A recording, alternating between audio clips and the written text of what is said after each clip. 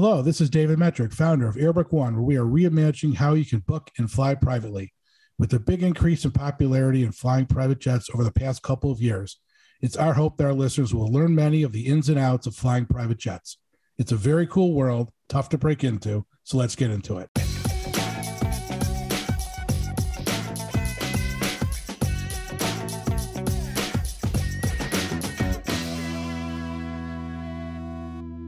Hello, everybody. Welcome to the Jet Metric podcast. We just had a great conversation with the CEO of Jet Access. Their headquarters is based in Indianapolis. Also have a headquarters in Palm Beach. Quinn Ricker, CEO, really a phenomenal guy. You have to listen to this podcast. It was one of our longer ones, but the passion, the love for industry, the love for people, love for a company really shows through in almost everything that Quinn does, talks about, and thinks about. And it's just really a great podcast. I think you all will learn a lot. Have fun. Welcome to the Jet Metric podcast, everyone. I'm David Metrick, CEO and founder of Airbook One, where we make booking and managing charter flights a breeze for both consumers and the operators. Today, we welcome Quinn Ricker. He's the CEO at Jet Access. They're headquartered in Indianapolis. Welcome, Quinn. Great to be here, David. I appreciate you having me on. Absolutely. So everyone, we had a great, Quinn and I spoke on Monday and we had a great talk. And so we're going to make it even better. As great of a conversation I thought that was. So real excited to have you here. So Jet Access, if you all look on their website, super easy to find, real high-end, high quality, great customer service. I don't want to say chart broker because they charter aircraft, they sell aircraft, they do. We do it all. Yeah, it's really actually incredible, really deep on a lot of great aircraft, and something for y'all to check out. So we talked a little bit about on Monday. Quinn, can you give me this again a little bit of a kind of where you came from, how you got into the business, and why you wanted to get into private aviation? Sure, I'd be happy to. A little bit of a winding journey to private aviation and being involved in the business. It really started with, we had a family business that I grew up in. I ended up getting very involved in that. That was my passion, was our family business. It was more in retail fuels and convenience. And we grew a very large business, about 900 employees over a number of states. And that was what our family was completely involved in. All of our chips were in that. And I was a CEO of it until 2018. In 2018, we decided, not sure this is the right place for our family to be. And we exited that business. And due to that business, we had flown private some, a couple times a year. And I like anything that goes fast and burns fuel, and kind of a numbers guy. Well, plus you're in Indianapolis with the Indy 500 there, you kind of have to say that. That's right. You have to be a little bit of a gearhead here. And I would spend weekends at the lake looking at the different jets. And it was so interesting to me. It was like a giant matrix, and each plane has its own personality that you could quantify. They cost a certain amount to buy. They cost a certain amount to operate. They hold a certain amount of passengers. They go a certain distance. And it was so fun to think about, optimizing what was the right way to transport myself or our family on the occasion that we did fly privately. And so that was, anything fast, anything with numbers, all those things were very interesting to me. Mm-hmm.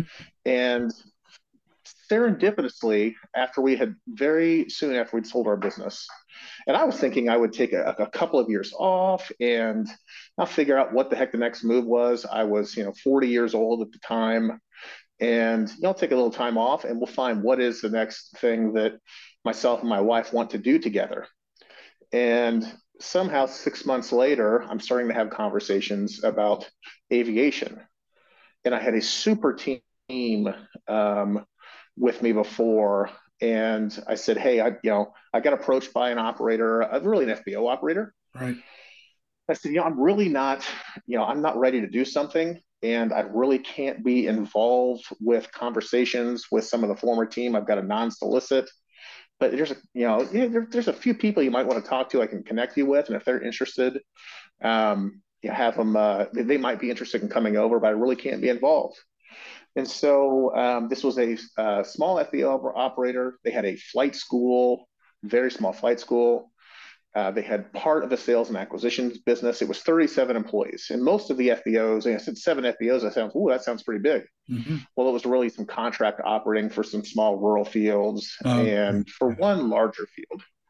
And that was the beginnings of starting a touch on aviation. Then something very interesting happened. Is this group came to me and said, "Hey, a couple of your old team is working here, and we've got the opportunity to buy half of what is a fairly large charter operator, Jet Access Aviation. They're based out of West Palm." And I'm like, "Oh, this could be interesting. I could support my guys." Business aviation fund. I was really thinking that this was going to be a passive investment at the time, and That changed. we ended up buying half of Jet Access Aviation. Mm-hmm. And then, okay, I'm kind of getting into this. This is fun. And that was the initial journey of getting into aviation. But there's a whole other story of what we were able to put together. But that was how I got in such a blessing. I feel so lucky that I got in this industry because there's no cooler industry than aviation. Yeah, I agree totally. When we were talking about this earlier in the week, I think we both made mention of one of the reasons why once we got into it, because I got in around the same time you did. I was kind of writing my plan for Airbrook One in 2018, and then started building out our platform in 19. Was a lack of transparency in the business, like all over the place, to the consumer, really to different operators back and forth. It was just odd to me because I came from a business that was very transparent. In my background. So that was something that bothered me. I kind of want to get into and kind of break it, if you will. You mentioned that to me as well. You thought that was an opportunity. The lack of transparency. I did. How did you see it that way? Is our business, by the way, David, 100% agree. Just the complication, the lack of transparency in this industry, it's like nothing I've ever seen or experienced. And not that I've seen and experienced a lot, but I feel like I've been around the block a little bit in business. Mm-hmm. And when it comes to the regulation, the different business verticals that support this industry, the lack of integration between the maintenance or the charter or it's a 91 or 135 or the FBOs, the hangars, how you do fuel, how you price hangars, the pilot standards, all these different things. It is, I would say, especially on a charter and maintenance side, it is exceptionally complicated. And it really took me probably 24 to 30 months of being in this business day to day before I feel like, man, I think I've really got this. Now, I still have lots to learn, but I'm starting to really understand all the levers, all the value plays, the numbers that affect the customer, affect the company. It took me at least a couple of years, if not more, to really be able to understand all the dynamics, and then lay over the regulation with that. It is an extremely complicated but extremely energizing industry to be in. Yeah, I totally agree. It's exciting too. I mean, when I was a little kid, so I grew up in downtown Chicago, then moved up to the northern burbs, and I was near what used to be Glenview Naval Air Station. So my dad was a doctor. The only time he was free was Sunday. We used to drive over to the Naval Air Base, and we'd sit on Willow Road, what it was by the kind of viaduct there, and we'd watch the airplanes take off and land all day long. I was like, I fell in love with the airplanes at that moment. I was probably like 7 years old or 6 years old. Just super cool. But now I get the passion. It's very cool. I have a similar story as well. As when I was a little kid, we used to go to the Mount Comfort air shows, and there'd be 20, 30,000 people there watching an air show. And it was just like, it was so It's cool. awesome. Yeah, it's awesome. Little did I know later on that would be where we'd end up getting the FBO there Right. and growing a nice business there. But it was just like that was impressionable on me. But I do want to get back to that transparency and kind of the journey. I think this will lead into why we developed the business the way that we did. Is it's just the different mechanisms when it comes to how the owner charter operator relationship work with, what is a revenue share, fixed rate reimbursements, things like that. What fees are paid by the owner, what fees are paid by that charter company. And I use this example a lot. we've got, planes all over the place now. I've owned some planes, and you may get a quote from say a maintenance shop, and one quote says I'm going to rebuild my landing gear. It's time. It's up, and it's, one shop quotes it as, $88,000, and the next shop quotes it at, $154,000. Well, how the heck do you know? Is one overcharging me, or is one doing it, or are they doing it right, or vice versa? Is the other one, are they charging the right price that's lower, or are they not, fixing it competently? And it's just that's one example of many of the things that you find in this industry that, like, how do you really know without being deeply entrenched in the industry? Is it really being done right or not? Am I getting a fair deal? Am I getting it a safe product? You don't really know. So it took me years to be able to figure out. And we developed a business strategy around being able to make it more transparent and make it easier for the customer. Yeah, I mean, listen, I totally agree. I mean, that's what we do with our platform. So that's the basis of everything. I mean, I agree with you. There's so many different variables. Where the plane's coming from, how many stops it has to make. Right. Yeah, I mean, there's a million of it. Where the flight crew is. Right. How long they have to rest, or can they fly? And it's like no one knows. And so I talk to consumers all the time, and they're like, what's your hourly rate? We do a little differently. We use marketplace pricing, and then we have our own pricing algorithm. But so it's not ours, and we don't control aircraft like you do. But they only know what's your hourly rate, and it's like, and it doesn't. I mean, they're all relatively close to each other. It's all the other factors in any moment in time that kind of make the price. It makes the price. All the repositioning. Yes. Have my pilot's duty off or not? How many days have they been on? Do I have to bring in another crew? There's just Right. there's just so I gave the maintenance example, but I mean there's dozens of examples on the Yeah. charter side that just affect what that quote may be. Yeah, I agree. So for us, we try to make it super simple where, our app it's not like Uber, but it's easy like Uber. I mean, you can get a price that's guaranteed in, I don't know, 10 seconds. I mean, if flip it pretty quick.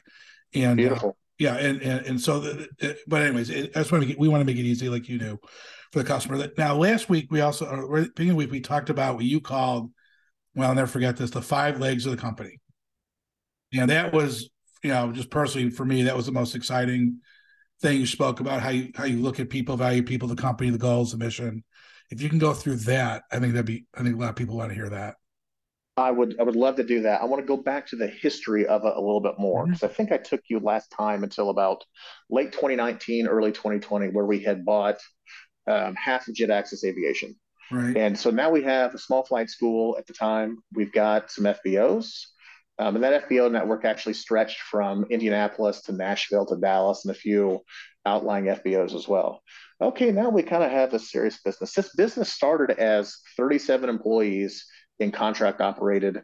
The business that I got involved with that put all this together was 37 employees in a contract operated FBOs, mostly over the Midwest. So we bought half of Jet Access Aviation, and we now start rebranding everything to Jet Access. We end up buying our main FBO at Indianapolis Regional, and there was a fine gentleman, many of the listeners may know of it, industry listeners, a guy named Matt Higgins. Mm-hmm. Matt is a wonderful man. He built up a great business across town from us. And what became clear to me, and then as I had more discussions with Matt, became a little bit even more clear, is there is something to, we believe there's 5 business aviation verticals. There's flight training, charter and management, maintenance, FBOs, and sales and acquisition. That's kind of the 5 main functions that really support business aviation. Some may say 4 and not count the flight training. I actually think flight training is exceptionally important to what we do. And as we were developing our business, and we kind of, oh my gosh, the pandemic hits, and wow, there's tumbleweeds on our airfields. We start thinking about how can we build a sustainable enterprise in business aviation for, most importantly, frankly, our people. And if we take care of our people, how we provide a sustainable and best in class operation for our customers. I ended up talking to Matt. Matt has the big missing piece that we don't have. He has a nice charter business, but he has a fantastic scaled up maintenance business.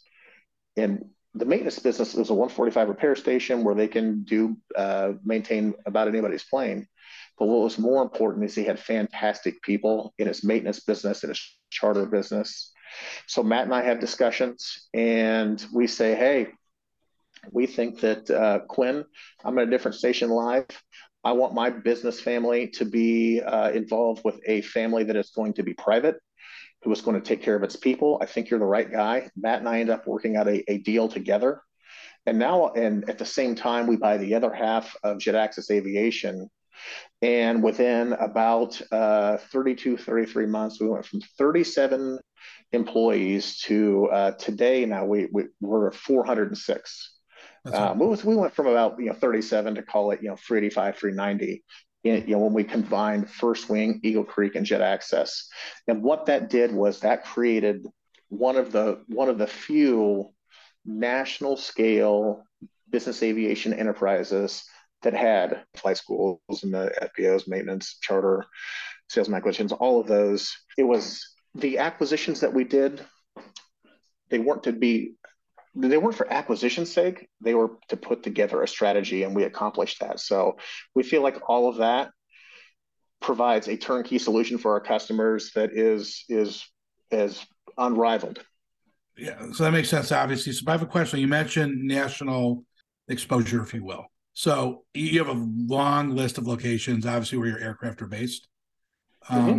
I'm trying to think, because a lot of it's like, I know you're based in Indianapolis, and so, and I've traveled a lot for my past business, and so you're basically Midwest, but then you've got Punta Gorda, Dallas, Columbus, and you've got West Palm, but that's your second headquarters, obviously, because that's where you kind of bought this company from. But how did you, like, what was your strategy? Like, how did you build that out, that where the FBO network, if you will, where your aircraft kind of sit today? Well, David, I would like to say that it was really strategic, but it just was a lot of Opportunity. luck. It Okay. was opportunity. It's exactly what it was. It was Yeah. opportunity. We had FBOs in those markets. We're thankful that they are, Indianapolis. Yeah, that's my hometown. I'm a Hoosier. I love Indiana, and Indianapolis is a great major metro market. But then we also were able to have an FBO that was picked up in just north of Nashville, and we're going to be growing in Nashville. And then we also had a relationship in Dallas and have a nice airfield. We're on RBD and putting together a fantastic project there with Birchfield Partners, where we're going to have two 28,000 square foot hangars and two 8,000 square foot offices, which we're going to change. RBD, Redbird Airfield is really the closest. If you're trying to fly to Dallas, it's the closest airfield to downtown, and that is an airfield that has so much opportunity. So a lot of it was just opportunity and luck, and then putting the right investment into the right airfields with, most importantly, the right people to grow these markets out. We have so much opportunity just in the markets that we are, but we will do more markets. We'll grow into other markets, but we just so much opportunity in the great markets of Indianapolis, Nashville, and Dallas. So okay, so that's great. So in your mind, when you're getting these opportunities and executing on that, in your mind, how do you think about, okay, I need to keep this aircraft in this city, or this FBO and these aircraft over here? How do you how do you outwork that strategy? So if an owner, let's say an aircraft owner comes to us and we say, hey, here's our value proposition, and and we come to an agreement. If they're in one of our markets currently, hey, that's great. How do you want the plane to operate? Do you want to optimize revenue and float it? Or would you really like it to do, we'll do based retail charter in the markets that we're currently in. We'll do out and backs. So it's really the owner's decision on, how much they want to optimize revenue or not, how much they want to use the plane or not. Or if it's an owner that's not currently in one of the markets that we operate in, hey, let's say you are in Atlanta, Georgia, or Denver, Colorado, and we can still have a great value proposition and mitigate costs for that owner.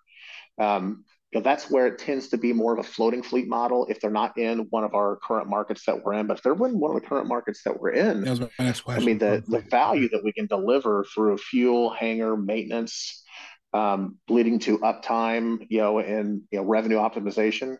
Either way, whether you base or float in one of our markets, we can really provide a differentiated value proposition.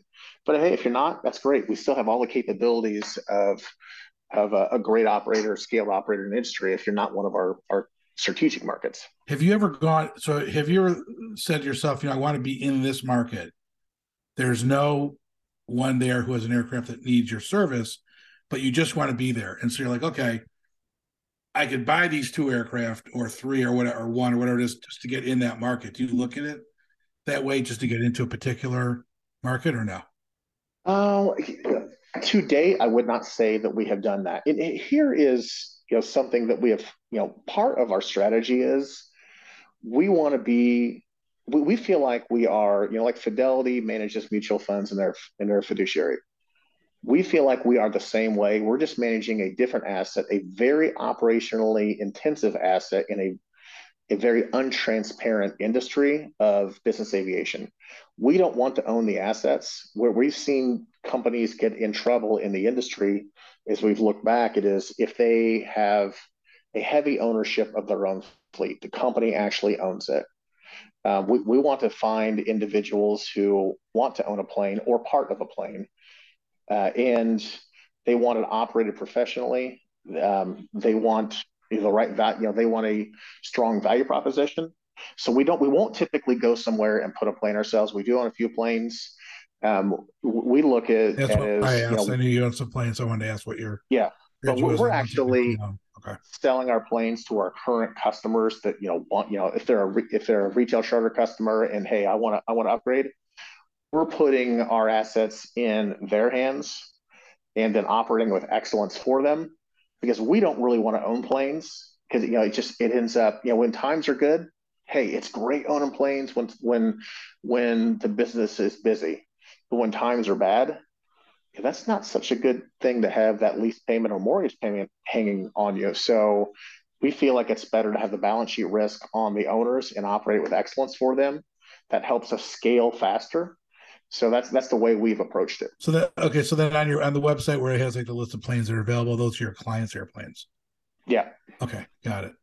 There's a couple on there that we own that we're kind of slowly dwindling those down. Most of those, virtually all of them, are customer planes. Got it. Okay. I like the 2014 Phenom 300, by the way, but that's okay. They look pretty good. They do. I have the Sovereigns on there, that 522JA. Yeah, That's so a that too. beautiful, That's nice. Yeah. that's a sexy plane. Yeah, for sure. All right. So another thing I want to ask you about was the flight school. You're real proud of that, and it's interesting because that is you incorporate into your 5 legs, if you will. More and more of the I think the better higher end operators are trying to find a way because obviously there's been a shortage of pilots to kind of jumpstart that program. But when you explained it to me, it wasn't really. I don't know. It felt to me like you were doing it more because it was like the right thing, not just like we need pilots.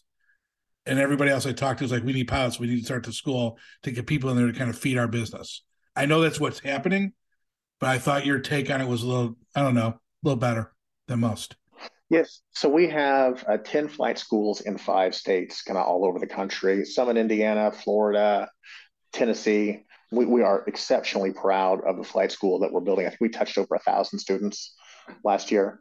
So we're starting to get on the radar. We're starting to become a decent sized flight training business, and it is a fantastic business. It's people who are passionate about it.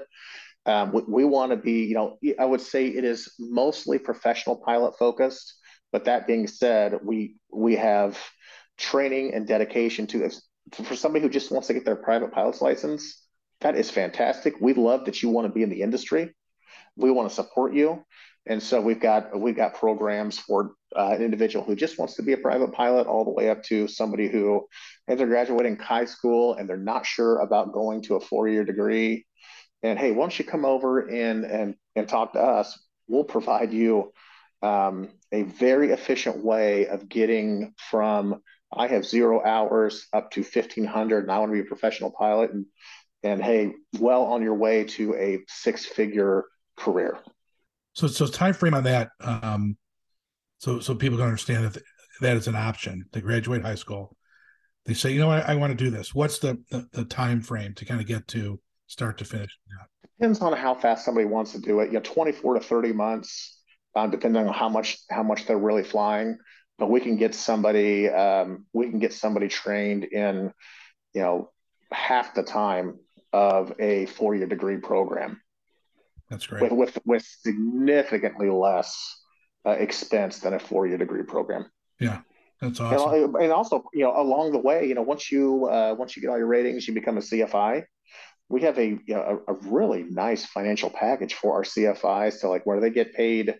They get paid a nice rate per their training hour. It's they're not going to get rich on it, but there's always the programs that have been out there in the past. It is, hey, you're lucky to be here and build hours, and we're going to pay you nothing. We want real pros who are training our students. We want them taken care of. So, we compensate well for our CFIs as they're building time. They're getting a nice hourly rate as well, and they're incentivized to keep on training and make more of that hourly rate. So, yeah, it's we have a lot of we were just talking about this today. We have a number of our pilots they've actually gone through the whole program. They became CFIs, and then they have flowed through to the right seat of our planes when they got their 1,500 hours. They got trained, they got typed, they're out there flying the jets, but they still fly as CFIs because, hey, pilots have some downtime. So they'll go back and still train some of the students, which I think is awesome. Culturally, I think it's just absolutely fantastic. That's great. So is it all or most of who's doing the training is from within? So are you talking about where we source our pilots versus where we? Yeah. So teaching, so we'll hire in CFIs from the outside, but that's actually changing because we got very, very intentional about our jet access flow through program to our planes about 9 months ago. So we began that program with in the flow through program with really, from scratch, where we're going to take somebody who wants to be a professional pilot. We're going to take them from 0 to 1,500. So we had to hire in outside CFIs to do that at first.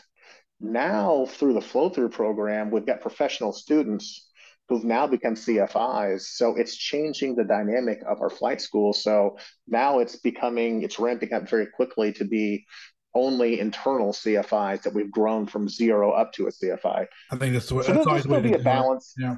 Yeah, there's still be a balance. Well, I'm sure we find a great CFI from the outside. We want to bring them in and make them part of our family. But But hiring from within is always the best, right? amen, brother. Yep. Amen. Yep. I mean, they're part of the family. They get it. It's gone from zero to 60. With one company. I think I agree. That's the best way. Really, in most businesses, how to do it. We want to provide opportunities for our people. And hey, the pendulum has swung from right, and it will swing back. It swings back and forth all the time in this industry of pilots are in high demand versus pilots aren't in quite as high as demand. And right now we're in a high demand environment.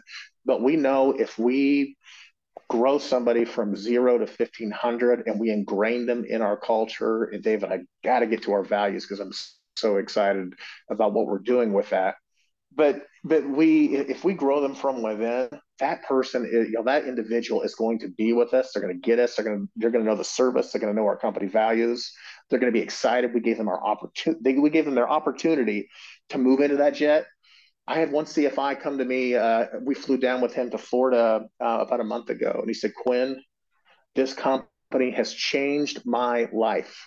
That's awesome. I had student debt from other educational endeavors because you didn't even know this, Quinn. I slept in my car on night because I lived way out of town. If I had a late night, then I had an early morning training session the next morning. I would sleep in my car. I mean, my gosh, why didn't you tell us this? We would have got you someplace to be." Yeah. And he goes, "I had never been west of the Mississippi." And he's now flying in Excel. He goes, "Quinn, I am seeing the world. I love this place. I love our values." Because and I am making six figures now because I never would have dreamed I would have made this at this age. Yeah. Because this company changed my life. When Yeah. This is literally why I wanted to bring it up, because when you're talking about this, of all the different things we spoke about earlier in the week, to me, this is the one you're most passionate about. So I kind of wanted to delve into the flight school and what it meant to you and how you look at it and the hiring and what glad you did. it's seriously awesome. I've talked to many people about flight school, just like pilots, kids want to be pilots, other companies that have a program, but I'm just telling you, no one has it with the passion that you do. So at the end of the day, Oh, it's thank going you. to be great. Oh yeah, I appreciate that. super awesome. So that's great. So that's great. Again, one reason why I want to talk about the flight school, your passion, and everything. So it kind of leads into what you talk about the values of the company. If you could spend a little bit of time talking about that, that would be great. I would love to. It's something that I believe really differentiates our company. A lot of companies, they put up values and they plaster it up on some plaque somewhere and send it out in some emails. Occasionally, they put it in a vision and mission statement. I literally say our values in a conversation or in an email. It's got to be at least 20, if not 30 times a week, sometimes more, because I believe fundamentally that's why we are different. And it's so cool about the flight school students. They get ingrained in those. But here are our values. And this is our FBOs, our maintenance, our charter, our flight school sales. It's everything. These values are the same. They're for Jet Access, the parent company that does all these five things. It is safety first. You have to be safety first in this industry. Lives are in our hands. So we have to be so safety focused. The next one is take care of our people so our people take care of the customer. We have to take care of our work family here. We know if we take care of them, that they will deliver the best experience for our customers. Relationships matter. This is a relationship business. This isn't a transactional business. So if that may mean we we take it on the chin a little bit as a company because we got to do the right thing for our people or for our customers when it comes to profit. So we have to take it on the chin a little bit. That's fine because we're building long-term relationships. When we buy a plane for somebody, we got to make sure we don't just put them in a plane because we happen to see that's available. We put them in the right plane because we're going to manage the whole life cycle. So relationships matter. That also goes to the next one. Do the right thing for the long term. Right. We are a private. I would say do the right thing too. It's kind of funny. Yeah, yes, it's so important. We're a private company, and we don't have a quarter by quarter way of looking at this business. Hopefully you can tell, David, I am exceptionally passionate about what we're doing here. I'm exceptionally passionate about business. I'm just a lucky guy that happened to get into the coolest business there is, Yeah. aviation. Mm-hmm. So I want to be doing this 10, 15, 20 years from now with my amazing team. So we don't look at how we make decisions quarter by quarter or even year by year. We look at, is this the right thing 2, 3, 5, 10 years from now? Is that how we want to be viewed?